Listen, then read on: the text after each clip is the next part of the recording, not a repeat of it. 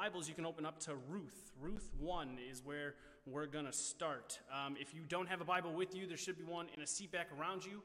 And Ruth, I believe, is page 222 in the seat back Bibles. 222 is right around there. And this is a day where you're going to want to have your Bible open because we are going to do some hopping around. So we're doing this series throughout Advent, looking at the women that are mentioned in Jesus' genealogy in Matthew 1. There's 42 generations from Adam to Jesus. 42 generations, only 5 women are named. And so we've asked the question over and over again, why? Why these women? What is it about these stories? What is it about their encounters, their relationships, their interactions? What is it that God wants us to know about them and their stories as we study the Bible, as we look at Jesus, as we spend this season expecting and in longing for Christ's return, as we think about the first Advent and Christ's original coming into the world?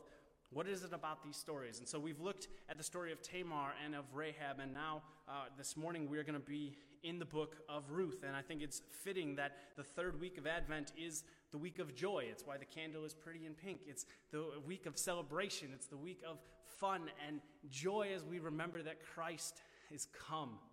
And I think it's fitting that we end up in the book of Ruth on the Joy Week, because this is, at the end of the day, a story of joy, a story of God stepping in, grace unexpectedly stepping in to move and shape in the lives of not only Ruth, but also, if we're going to talk about the book of Ruth, and we're going to talk about her story, we also have to talk about Naomi, her mother-in-law. We have to talk about Boaz, who we'll get to in a little bit, because God shows up in the lives and in the midst of all 3 of them. And he does so not with any real over-the-top display of himself, right? But rather it's in the details. It's in the decisions. It's in the everyday going on. This is not a book of fighting battles. This is not a book of going to war. This is not a book of God raining down fire. This is a story of people living their lives. And this account reminds us over and over again that God is in control of all things at all times. And so let's pray, and then we're going to jump in and get to work. So please bow your heads and pray with me. Heavenly Father, we thank you for today. We thank you for this opportunity to study your word, to gather together, to be with each other, to be with you, to enjoy your presence, to enjoy your grace and your mercy, and to enjoy you. God, we have all had all kinds of different days, weeks, mornings, months, years. Some of us are counting down the time until 2022 is done. Regardless of what we have been through, regardless of what we are in, we're here now in this moment to hear from you, to experience you, to engage with you, to be with you. And you brought us here. Just as we're going to read in this book, there is no luck, there is no happenstance. You put all things together. You put all things in place. And so we're here this morning studying your word, in your word today, for a reason. You have something for us. You have work you want to do in our hearts, in our minds, in our very souls. And so God, I pray that you would let all of the other distractions, all of the other baggage, all of the other stuff just sit to the side. Just help us to focus and hear from you this morning. Help us to listen to the work of the Holy Spirit in us, to encourage us and challenge us and rebuke us and guide us this morning as we open your word. Lord, as I preach this morning, let the words of my mouth and the meditations of all of our hearts be glorifying to you. We pray these things because of Jesus and in his name. Amen. So as I said, we're going to jump around a bit this morning, but what I want to do to give us some context for this story is I'm going to read chapter 1. It's not very long, but I'm going to read chapter 1 because that kind of sets the table, sets the scene for everything, and then we will jump in from there. So we are in Ruth 1. In the days when the judges ruled, there was a famine in the land, and a man of Bethlehem in Judah went to sojourn in the country of Moab, he and his wife and his 2 sons. The name of the man was Elimelech, and the name of his wife Naomi, and the names of her 2 sons were Mahlon and Chilion. They were Epaphrites from Bethlehem in Judah. They went into the country of Moab and remained there. But Elimelech, the husband of Naomi, died, and she was left with her 2 sons.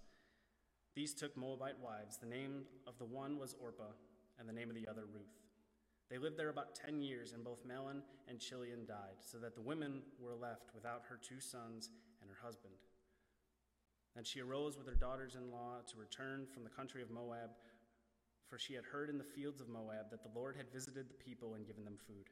So she set out from the place where she was with her 2 daughter-in-laws, and they went on the way to return to the land of Judah. But Naomi said to her 2 daughters-in-law, "Go, return each of you to her mother's house. May the Lord deal kindly with you, as you have dealt with the dead and with me. The Lord grant that you may find rest, each of you in the house of her husband." Then she kissed them, and they lifted up their voices and wept. And they said to her, "No, we will return with you to your people." But Naomi said, "Turn back, my daughters. Why will you go with me? Have I yet sons in my womb that they may become your husbands? Turn back, my daughters. Go your way, for I am too old to have a husband. If I should say I have hope, even if I should have a husband this night and should bear sons, would you therefore wait till they were grown? Would you therefore refrain from marrying? No, my daughters, for it is exceedingly bitter to me for your sake that the hand of the Lord has gone out against me." Then they lifted up their voices and wept again, and Orpah kissed her mother-in-law, but Ruth clung to her. And she said, "See, your sister-in-law has gone back to her people and to her gods. Return after your sister-in-law." But Ruth said, "Do not urge me to leave you or return from following you. For where you go, I will go, and where you lodge, I will lodge. Your people shall be my people, and your God my God. Where you die, I will die, and there I will be buried. May the Lord do so to me, and more also, if anything but death departs me from you." And when Naomi saw that she was determined to go with her, she said no more. So the 2 of them went on until they came to Bethlehem. And when they came to Bethlehem, the whole town was stirred because of them. And the women said, "Is this Naomi?" She said to them, "Do not call me Naomi. Call me Mara, for the Almighty has dealt bitterly with me. I went away full, and the Lord has brought me back empty. Why call me Naomi when the Lord has testified against me, and the Almighty has brought calamity upon me?" So Naomi returned, and Ruth the Moabite, her daughter-in-law, with her, who returned from the country of Moab. And they came to Bethlehem at the beginning of the barley harvest.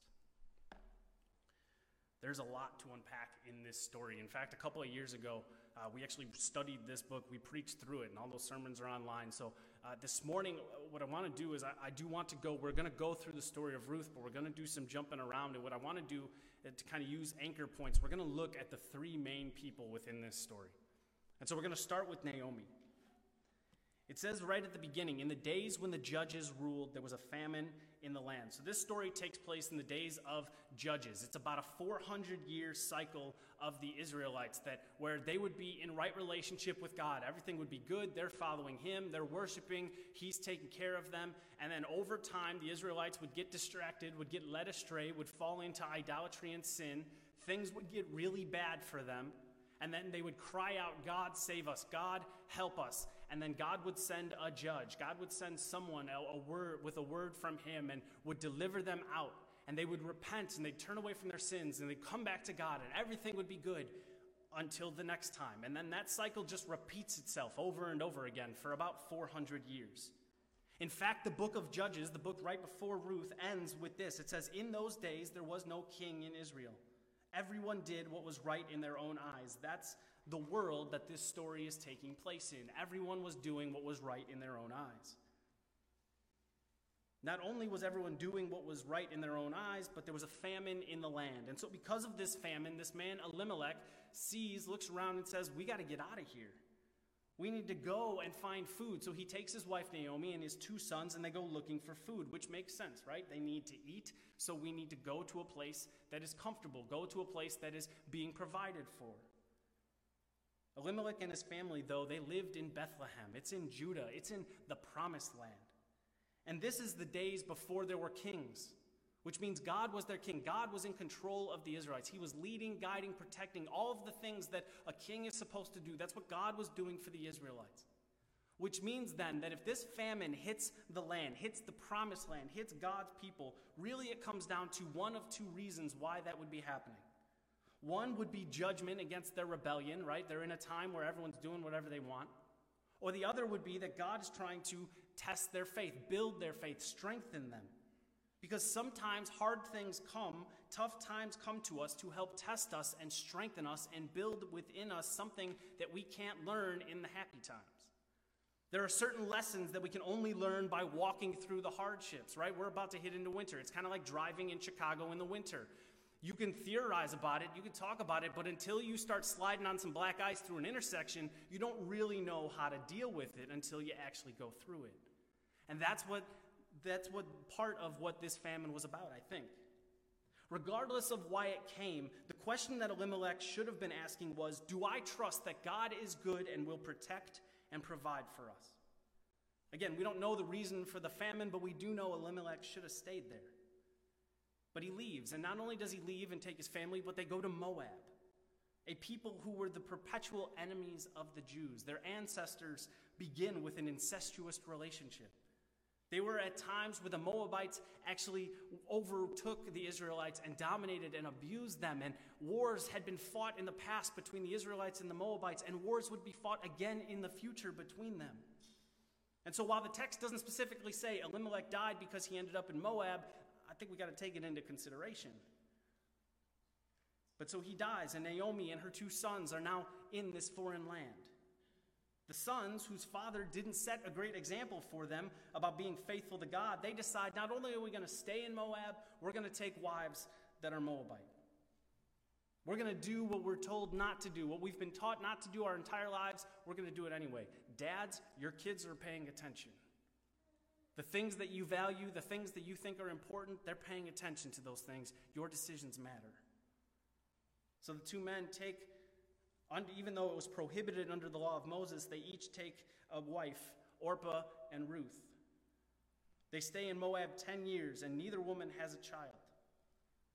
Again, the text doesn't tell us why, but the 2 sons are now dead. So we have Naomi, who is a widow, and she has now lost both of her sons. She's in a foreign land, and she has 2 daughters-in-law who are also now widows. This is how this story of redemption and sovereignty, I said this is a story of joy. It starts with death and famine and rebellion. But see, this is just setting the scene. This is the opening credits. Because God is at work. Naomi hears that the famine has lifted in Judah. That God's people have food, have resources, have life again. And so she decides to go back. It would be understandable if Naomi just said, you know what? Moab is my home now. I'm tired. I'm sad. I'm just going to stay here. But instead, she goes back to the land of God's people. She chooses to leave this life that she has established in Moab for all these years and go back. But that decision doesn't come without issue. Because yes, it's the promised land. Yes, it's filled with God's people, but it's filled with people. And Naomi is now a widow, which means she is the bottom of the totem pole of status. She will be the town charity case. There will be shame and assumed judgments and whispers, accusations levied against her. But she knows that's where she needs to be. It's God's place. It's God's land. It's where she knows God dwells. She can worship again. She's been away from the temple. She's been away from God's people for over 10 years. She can be with his people again. She can worship again. And so she decides to go, and Naomi takes inventory of the situation, and she tells her daughters-in-law, you need to stay here. She says, stay here. There's nothing but hardship waiting for you if you come with me. If you stay in Moab, you're staying home. You have family here. You have lives here. This is home for you. You could potentially remarry and have a whole new life. There's still a future in Moab for you. But in Naomi's mind, if they stay with her, there is no future for them. This isn't a pity party for Naomi. She genuinely cares about these women. She wants what's best for them. In 1:8, she prays that the Lord would deal kindly as they have with her sons and with her. She says, I pray that the Lord would deal kindly with you. We saw this word last week, kindly. It's the word hesed. It's often translated mercy or steadfast love, loving kindness, grace, care. It's a mixed up, complicated kind of word, loyal love. It's more than a feeling. It's more than a thought. It's an action. It's a way of interacting and engaging with someone. It's putting someone else ahead of yourself. It's a word and action that permeates. This idea of hesed, you're going to hear it a bunch this morning. It permeates throughout this story, in particular when it comes to Ruth. Hesed is how God deals with us. It's how we are to interact with one another and the world around us. A loyal, loving kindness. That was the mark of their relationship, of these two daughter-in-law's relationship to Naomi, and she prays that the Lord would be the same to them. Spiritually speaking, Naomi believes that the Lord is against her. She says, his hand is against me. She believes nothing good is happening and that these women will only see more negativity if they stay with her. And practically, she says, look, I can't provide for you another husband. I don't have one myself. I'm alone. I have nothing to offer you. And so she tells the women in verse 12 of chapter 1, leave. Orpah realizes the situation. She sadly kisses her mother-in-law and she walks home. Ruth clung to Naomi. Two women who are both outsiders brought into this family, both in an identical situation, and their decisions are completely opposite. See, it makes sense for Orpah to go back home. It would have made sense for Ruth to go back home, but she doesn't because something is different about Ruth. And we're going to get to her shortly. I want to talk about her in a minute, but I want to sit with Naomi for just a few minutes. Because, see, Naomi can't do what we can do. We can skip to the end of the book. We can skip to the end of this story and see how it plays out. I mean, the fact that we're here why? Because in Matthew, it talks about Ruth. And so Ruth, we know it has a happy ending because at some point, all of this is going to end up getting us to Jesus. Naomi can't skip to chapter 4 and see that at the end, she's going to have a grandson sitting on her lap. She doesn't get to see that moment. In this moment, right here in chapter 1, on this roadside, she knows that God is against her. At least that's what she thinks. She is overwhelmed by the moment, and I think that's a very common place that we find ourselves. Because we too can find ourselves overwhelmed and surrounded by the chaos and ugliness of this world, and we can sometimes just think, all right, well, this is my life now. This is where we're at, and it's just going to be bad, and nothing good is ever going to happen again. We fail to remember God's sovereignty, which means God is in control of all things at all times.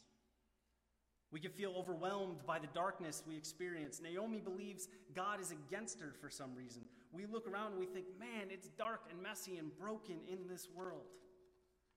We read another report of another pastor who's fallen into temptation, caught in some scandal. Another school shooting happens.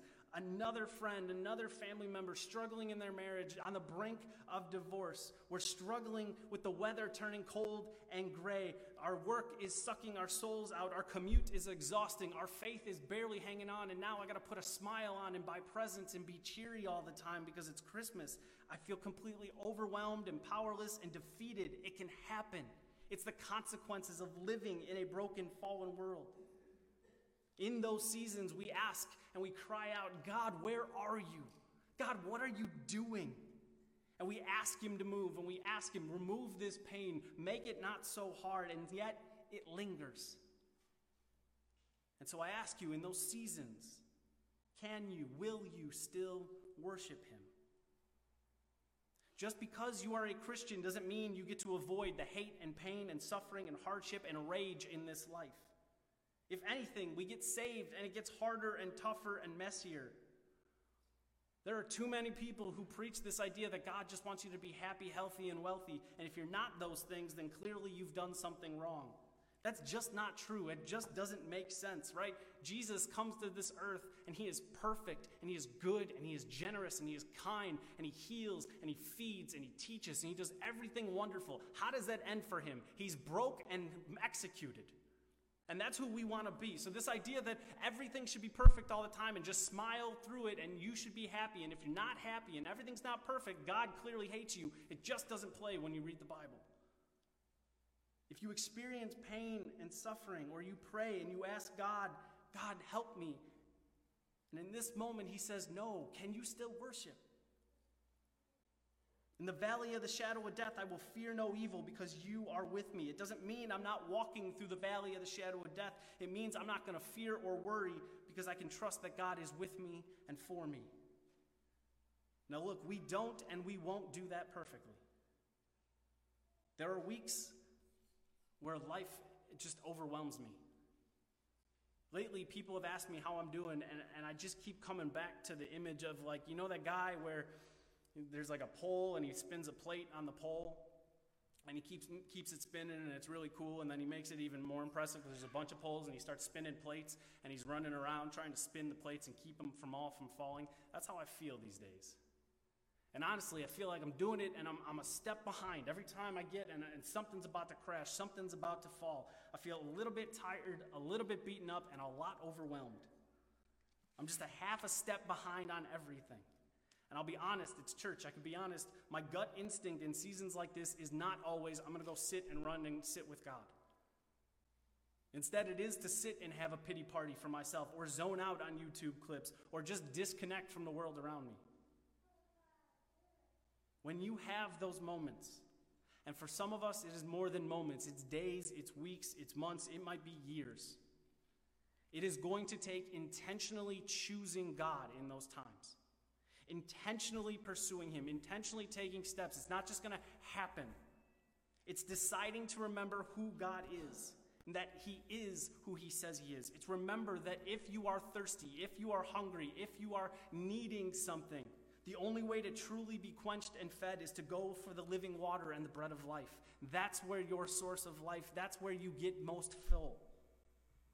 Worshiping God in the pain and suffering is to trust that He is who He says He is. It isn't always easy, but when we do it, I promise you, God shows up every time. When I look at Naomi, when I read her story, I can understand why she feels the way she does. She's alone, and she has lost so much. It's understandable that she feels bitter, that she feels like she has come back to Bethlehem empty-handed. If I was her, I'd think the same way. Nothing in this text tells us that she has done anything wrong, and yet calamity after calamity hits her. When she gets back to Bethlehem, and remember, Bethlehem's a small town. It's like 100 people, and it's not like Chicago where people move in and out all the time. People just stayed put. This is a town of like 100 people. She's been gone, maybe a little over a decade, but most people are still there. There are going to be people in this town who still remember Naomi. And she shows up and she tells the women in verse 20, she says, "Don't call me Naomi anymore." Naomi means pleasant. She says, "Don't call me that. My life is anything but pleasant. Instead, call me Mara," which means bitter.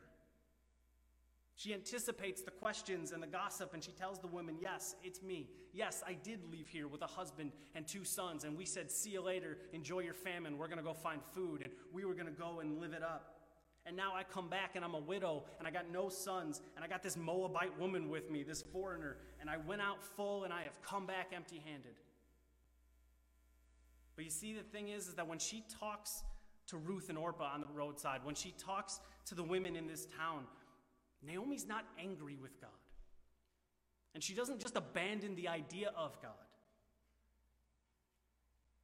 It's so easy to say, so much bad has happened that clearly there isn't a God, or maybe He's just a vindictive jerk. Naomi never curses God. In fact, she's in this situation, she's in this hard place, and she decides she's going to go back to where she knows God is, in God's land, God's people, in the promised land. See, it's okay to be honest about who we really are and how we really are. We walk into church and we get together every Sunday and we say, "Hey, how are you doing? How's your week?" "Good, fine, tired, busy." "Cool, see you next week." Naomi's honest here. Her theology might be a little off, but she's honest about where she's at. She's tired, she's exhausted, she's sad, and she feels bitter. And she lets people know that, and that's okay. As the saying goes, it's okay to not be okay. Just because you're a Christian doesn't mean you have to pretend everything is sunshine and happiness all the time, because the reality is that life is hard and messy and ugly. It's okay to be sad and frustrated and confused about things, especially when we're gathered together in church. If we can't be open and honest and real with other Christians, who can we be open and honest and real with? Because the thing that unites Christians, the thing that brings us together, is our belief in and desperate need for a Savior. Right? To be a Christian is to acknowledge our sin and realize that on our own we are destined for hell. That we are in need of a Savior, that we need someone to come and redeem and restore us. So the baseline for our relationships is, I need help. I need somebody outside of myself to help me, because my sin is going to put me in hell. So by being a Christian, you admit your need for help. So then when did we start having to just pretend all the time that we don't need anything or anyone? When we read through this story, and I encourage you to read through Ruth. It's not a long book. You can do it in one sitting. It takes if you do the audio book, it's 25 minutes. It's not very long. When you read through it, though, you see this change in Naomi. See, she's exhausted and bitter when she shows up in Bethlehem, but as the story progresses, she begins to see the sun break through the clouds. The kindness of Ruth, the arrival of Boaz, the potential of a future, the birth of a grandson, all of this comes because Naomi took the little bit of beat-up, tired faith that she had left in the tank, and she chose to go toward God instead of away from him. Even a little bit of faith can do above and beyond what we think it can when our faith is placed in the God of all existence. As Jesus himself says in Matthew 17, if you have faith like a grain of mustard seed, you will say to this mountain, move from here to there, and it will move, and nothing will be impossible for you. Nothing will be impossible, not because of who you are, or not even because of your faith, but because of who your faith is in. Naomi's faith was in God, and her mustard seed faith grew and flourished. Naomi shares with the women in Bethlehem that she has come back empty. That's how she feels. And again, it's understandable, but I don't think she's right. She's too overwhelmed to see it, but right next to her is God's provision of grace and kindness in the form of Ruth. On that roadside, as Naomi is listing out all the reasons it makes sense for Ruth to turn and go back home, Ruth makes a choice to reject what some would say is the logical thing to do, and instead she chooses to cling to Naomi. I want you to hear those words again. In verse 16, she says, your people shall be my people. Your God will be my God. Where you die, I will die, and there I will be buried. May the Lord do so to me, and more also, if anything but death parts me from you. This isn't just a change of address for Ruth, and this isn't temporary. She is making a life-altering decision. A decision to forsake and leave behind the false gods of Moab. This is Hesed on display, loyal, loving kindness. I'm with you to the end no matter what. Your people will be my people, and your God, my God. We don't know if maybe it was Ruth's husband who first taught her about God, or it was just seeing Naomi's desire and willingness to go back to Judah. We don't know exactly where she gets it from, but here we see Ruth declaring that she was done with the false gods of Moab and instead followed and trusted in the one true God of Israel. There is a faith and a hope expressed here. Why else would Ruth decide to go follow God if all she has seen is sadness? All she has seen from her family, these Israelite people, is sadness and death and rebellion. But she sees Naomi and her desire to go back to God's people, and Ruth believes this is not the end of the story. Ruth must believe something better is coming, and so she clings to Naomi. And every decision moving forward for Ruth has in mind the desire to see not only her mother-in-law exist, not only see her mother-in-law thriving, but to see her mother-in-law thriving and to be honoring the family that she was brought into. And so these two widows show up in Bethlehem around the time of the barley harvest. That's how it ends in chapter 1. It's a season of celebration. People are a bit cheerier. People are a bit more generous as they are taking in the provisions of the harvest. These two have nothing. They're widows. Ruth is a foreigner widow, a Moabite widow. She is the bottom of social pecking order.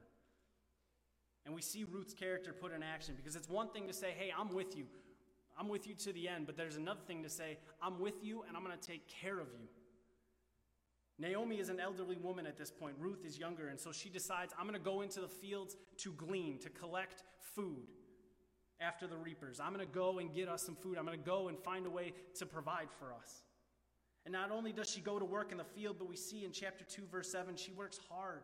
She spends her day since early in the morning working, collecting grain, collecting barley.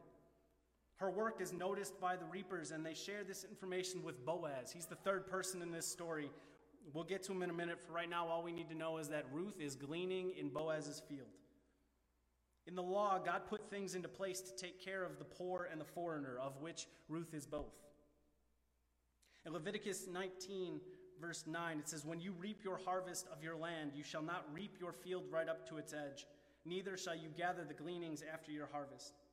And you shall not strip your vineyard bare, neither shall you gather the fallen grapes of your vineyard. You shall leave them for the poor and for the sojourner. I am the Lord your God.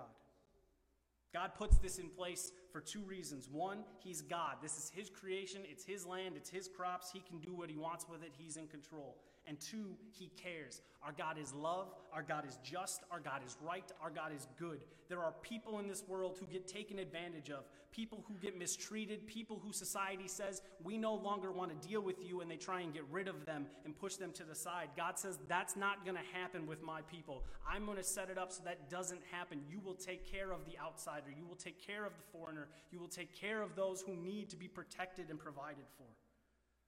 Ruth wants to go and gather grain and go and gather up food. And so she goes to those parts of the field that are not supposed to be harvested, as well as the gleanings. The gleanings are the stuff you drop along the way. She says she's going to do this at a field belonging to him in whose sight I find favor, in whose sight I find grace. She realizes she is dependent on someone else showing her grace. And in chapter 2, verse 7, she even asks if she can reap there, if she can go into this field. She is humble in her position. Just because the law of Israel says that she's allowed to do it, she doesn't see herself as entitled. She doesn't expect anything. She is relying on grace. Ruth is dependent on the goodwill of someone else, and that someone else ends up being Boaz, who is a relative of Naomi through her deceased husband. Because Ruth was driven by her own character and desire to care for Naomi, she meets Boaz. He treats her kindly, he protects her, and he gives her much more than what the law would require him to give. He even lets her take from his personal stock. He takes a financial loss to help Ruth and Naomi. He treats her with the same kind of love, grace, mercy, hesed that she herself was known for. He takes note of the way that she left her home and her people and how she has given up everything she did have so that she could honor and care for Naomi. Boaz sees the humility, the genuineness, and hesed that flows out of Ruth, and in turn wants to help. He wants to be a blessing to her. In chapter 2, verse 12, Boaz basically prays over Ruth. He says, "The Lord repay you for what you have done. A full reward be given to you by the Lord, the God of Israel, under whose wings you have come to take refuge." Ruth, because you have sought out Yahweh, the great refuge and protector, I pray that he does what he does, that he does and steps into those roles that who he is, that he would protect and provide for you. Ruth has put her hope and trust and faith in God. Boaz sees that, and because of his own devotion and faith and character, he himself is challenged and encouraged to be a blessing to Ruth. In this woman, Ruth, we see a person who is acting out what it means to show the loving kindness of God to another person with humility. That way of living challenges Boaz to do the same. We as Christians, as people who have received grace, mercy, love, and justice from God, are to be people who show grace, mercy, justice, and love to the world around us. But we don't do it to get something from God. He is not a slot machine where if I do good things, God's going to give me good things back. He owes me. No, it's rather because we have already received from God in Christ. We live in response to the reality that we are saved by grace alone, through faith alone, in Christ alone, and that when we are saved from the wrath of God to our sins to be a blessing toward others. It is with a purpose and plan that God called you and saved you and adopted you and invited you to be part of what he is doing in this world. We do this by actively seeking out ways and opportunities to exhibit the same tangible, selfless, loving kindness, hesed, that God has shown us. And as we do it, it has the power to spur on one another toward good works, as it says in Hebrews 10. That we can encourage one another, as what we see how Ruth loved and cared for Naomi, it challenged Boaz to do the same. And it can also call others outside of our faith, outside of Christianity, that they might see the light of Christ shining in the darkness as we try to live out our faith, and they would glorify God because of it, as it says in Matthew 5. Hesed goes beyond a feeling or an idea. It is an action. As they say, love is a verb. Hesed produces more hesed because it is good and pure and beautiful. We experience it, and in turn we want to then show it to others so that they might experience it. This selfless loving kindness, it should be a mark of us as a people. because we have experienced the loving kindness of God. It should be what we are known for and by. It takes intentional, active interactions with the world, though. Not just with church, not just with other Christians, but everyone that we interact with. It's about considering others ahead of yourself. So how do you consider others in regards to your family, your friends, your neighbors, your coworkers,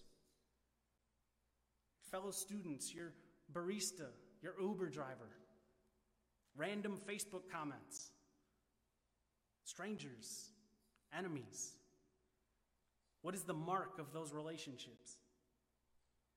In Naomi, we are reminded that even small faith is seen and received by God. And in Ruth, we are encouraged to be a people who show hesed to the world around us. And finally, there's Boaz. He shows up in chapter 2, and he is described as a worthy man of the clan of Elimelech, and so a relative of Naomi. By all accounts, everything we see, he is a man of faith who cares for those around him. He meets Ruth, he hears her story, and he wants to help. He's got no ulterior motives here other than he's a good guy looking to do good for these two widowed women. He provides them food to feed and sustain them for weeks, even months. And while that's generous, there is still the reality that these women are widows and they need sustained help, sustained care, sustained protection and provision. When we studied the story of Tamar in Genesis 38, we learned about this law, this idea that if a married man dies, his siblings would step in to marry the widow to provide for her and continue the family line and legacy. In chapter 1, Naomi actually references this same law, but Naomi had no other sons that she could have step in to help out her two widowed daughter-in-laws. Boaz is not held to this law. He's a family member, so the law doesn't specifically apply to him. He has the right to redeem the land and the name and everything that was Elimelech's. He could step in and help if he so choose to.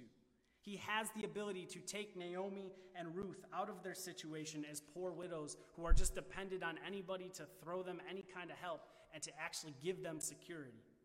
And that's what he ends up doing. In chapter 3, Ruth, in an act of humility, goes in the night to where Boaz is sleeping, and she asks him in verse 9, she says, "Spread your wings over your servant, for you are a redeemer." Spread your cloak, it might say in your translation. Spread your covering, spread your wings. It's an idiom for marriage. But also remember what Boaz prayed in chapter 2, for Ruth, that the Lord would reward her for seeking refuge under his wings. Ruth is being very direct with her word choice. She says, look, I sought the refuge of God under his wings, and now I'm seeking the refuge under yours. Even in the way she replies to him is with humility in it. She doesn't actually ask Boaz to marry her. She just asks Boaz, will you please take action? You know you can redeem what has been lost to the death of Elimelech and my husband. You are a redeemer. You have this right if you so choose. And Boaz does take action. He pursues the proper channels, including revealing that he's already been investigating how he might step in to help these women. And he knows there's another relative, another man who could step in, who's technically got dibs, if you will, to step in and help these two women. And he already knows that. We don't know this guy's name. He doesn't want the gig, so we're not going to talk about him. Boaz steps in. He doesn't have to, but he chooses to. And Boaz and Ruth get married. They have a son named Obed, and he would be for Naomi, much like for Ruth and Boaz, a tangible reminder of God's goodness in their life. That when things get rough again in the future, they could look at Obed and they could remember how God provided. He is this living, tangible reminder for them. I'm fascinated with the idea of altars in the Old Testament. You read the Old Testament long enough, somebody's walking along and something happens. God does something, and it says they build an altar. Now, usually when you see an altar get built in the Old Testament, especially in the wilderness, it's just a bunch of rocks that they kind of stack on top of each other and maybe stick some sticks in. Maybe there's a crude inscription, but there's not a whole lot of detail. But what I love about this idea is that people in the future would be walking along, and they would see this collection of rocks, and they might not know the story. They might not know what God did there, but they could see it and say, God did something here. This place is important. This place has value. This place is important for somebody because God moved here. That's why this altar is here. Do you have those things? Do you have those tangible reminders to be able to help you remember what God did? Whether it's an actual thing, or if I would encourage you to start journaling. Write out your prayers. Write out when God answers those prayers. Write out those times and moments where you see God clearly move, so that you have something where you can look back on the dark, hard, messy days. You can look back and say, God moves. God's alive. God does stuff. I remember. I saw this happen. Because of Ruth, and to a degree because of Boaz, Naomi, who lost so much, at the end of the story in chapter 4, verse 16, she is sitting with her grandson on her lap, and she gets to help raise him. She gets to be a mother of sorts again. She gets to help raise and guide this boy, but she's also a grandma, so you know she spoiled that kid rotten. In verse 17, the women in the neighborhood declare a son has been born to Naomi.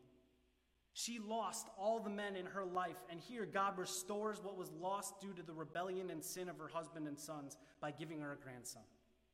Now, with all of this going on, and all of it being the byproduct of Boaz's generosity and kindness and grace to Ruth, some might want to make Boaz the hero of the story. And while Boaz is the one who shows grace to Ruth, he is not the hero. This is not a story about how this man Boaz rescues this poor woman Ruth and he is the Prince Charming riding in on the white horse. Boaz is a humble man that God uses. But it is God who is the hero of this story. Boaz is a faint, flawed shadow of a greater, perfect rescuer and redeemer in Jesus Christ.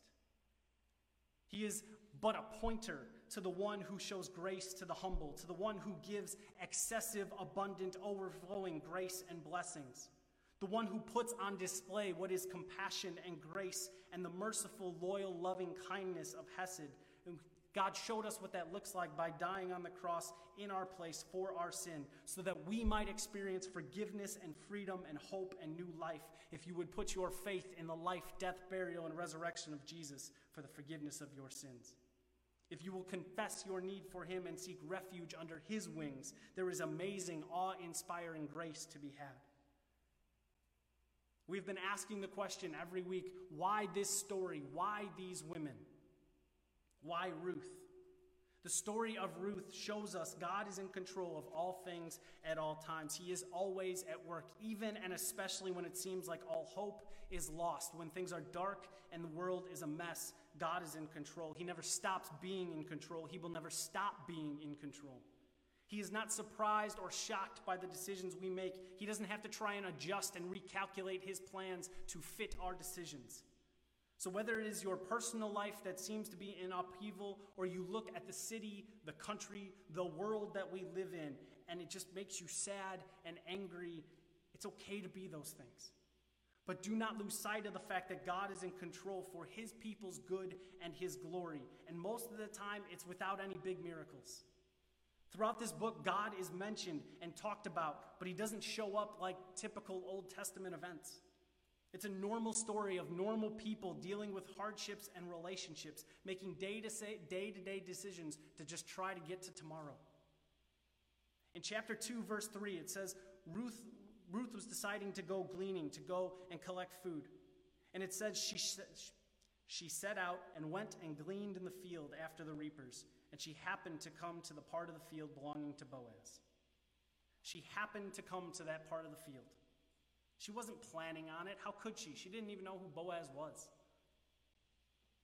There's a line in a song, it's by the rapper Lecrae, and the line is very short. It just says, I don't believe in luck, I believe in grace. It's not a coincidence. It's not happenstance. It's not just dumb luck. This is the grace of God. This is the divine, sovereign providence and intervention of God. This is him at work to redeem and restore Naomi and Ruth through simple decisions. And this is how God works. Yes, sometimes he shows up in the big, obvious, oh man, that was God who moved kind of way. But so often he moves and works in the small decisions of our lives. See, God doesn't waste time, his or ours. He is always at work, even when it doesn't seem like it, even when you think the situation, your decision is too small, too insignificant to matter. It matters to God because you matter to God. Ruth's decision to go and glean, to end up in this field at this time on this day, led to a relationship with Boaz. God orchestrated this to happen through simple decisions, through simple choices. God shows up over and over again.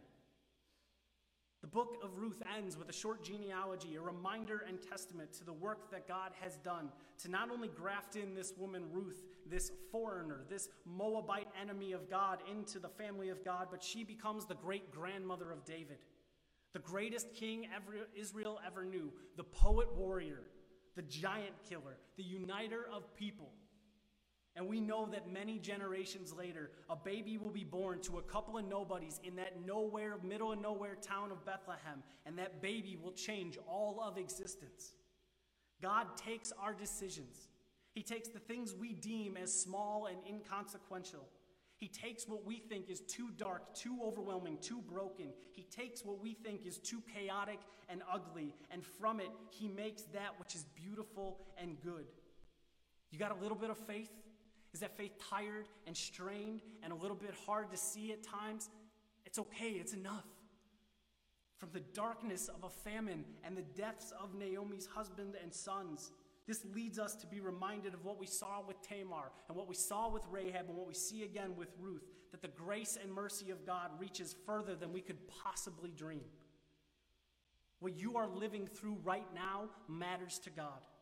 It is part of what he is doing to call this broken world back to himself. You might not get to see that right now. You might have no idea about how the things that you are enduring right now play into the bigger picture, and you might not ever get to see those answers on this side of eternity. But I promise you, your time is not wasted. The things you are going through has purpose. Ruth couldn't have possibly imagined that her decision to stay by her mother-in-law's side would graft her into the bloodline of the Savior of the world.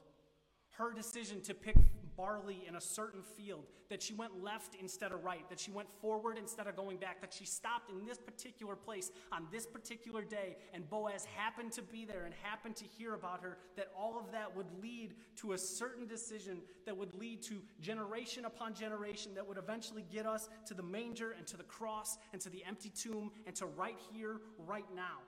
A little bit of faith, when placed in God, can do mighty works. Loyal love produces more loyal love, and God is in control of all things at all times, which means there is no one beyond the saving and redeeming love of God. Outsiders, insiders, friends, enemies, regular people, God uses and calls and welcomes all who would put their trust and faith in the gospel, in the good news of great joy that will be for all people. For unto us on that day was born in the city of David a Savior, who is Christ our Lord. Let's pray.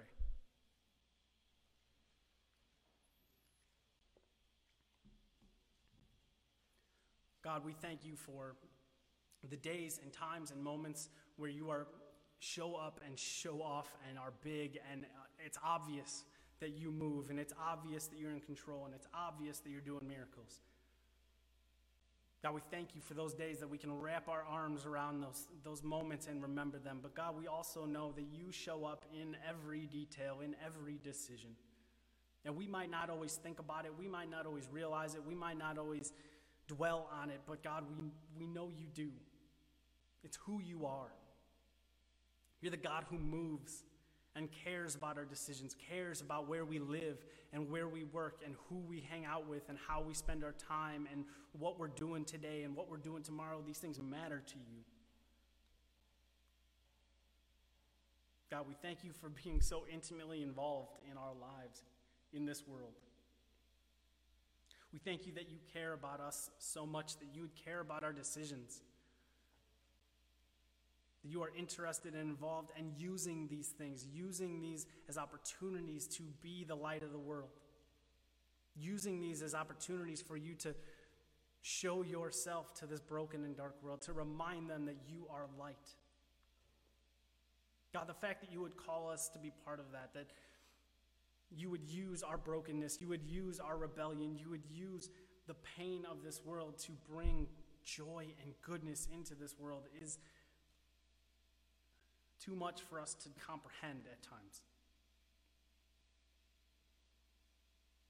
God, as we leave here and we go to lunch and we go be with family and friends and we go to work and school tomorrow and we just go back to doing stuff and we get ready for parties and celebrations and we just get through the day and we stand in line for buying presents or we interact with Amazon delivery people. God, you're involved in every one of those situations, every one of those interactions. Help us to remember that. Help us to not let our brains go to sleep, but to actively find ways and opportunities for us to be the lights of the world you have made us to be, to show hesed, to be the hands and feet of the church, to be and show this loyal, loving kindness to this world. God, we thank you that your grace and your mercy and your forgiveness goes further and farther than we could ever possibly dream. That it extends even to the enemies, even to the outsiders. And God, every one of us was an enemy. Every one of us was an outsider at one point before you welcomed us in to be the children of God. And Lord, if anyone hears this and doesn't know you, hasn't put their faith and trust in the life, death, burial, and resurrection of Jesus, God, I pray that right now in this moment, whatever it is that's holding them back, whatever walls they have built up, that you would knock them over and show them and remind them of how good you are, and show them that you are for them and not against them, and you are welcoming them into your family. God, every decision we make matters. Help us to remember that so that we can be these lights of the world you have made us to be. We thank you and praise you. Amen.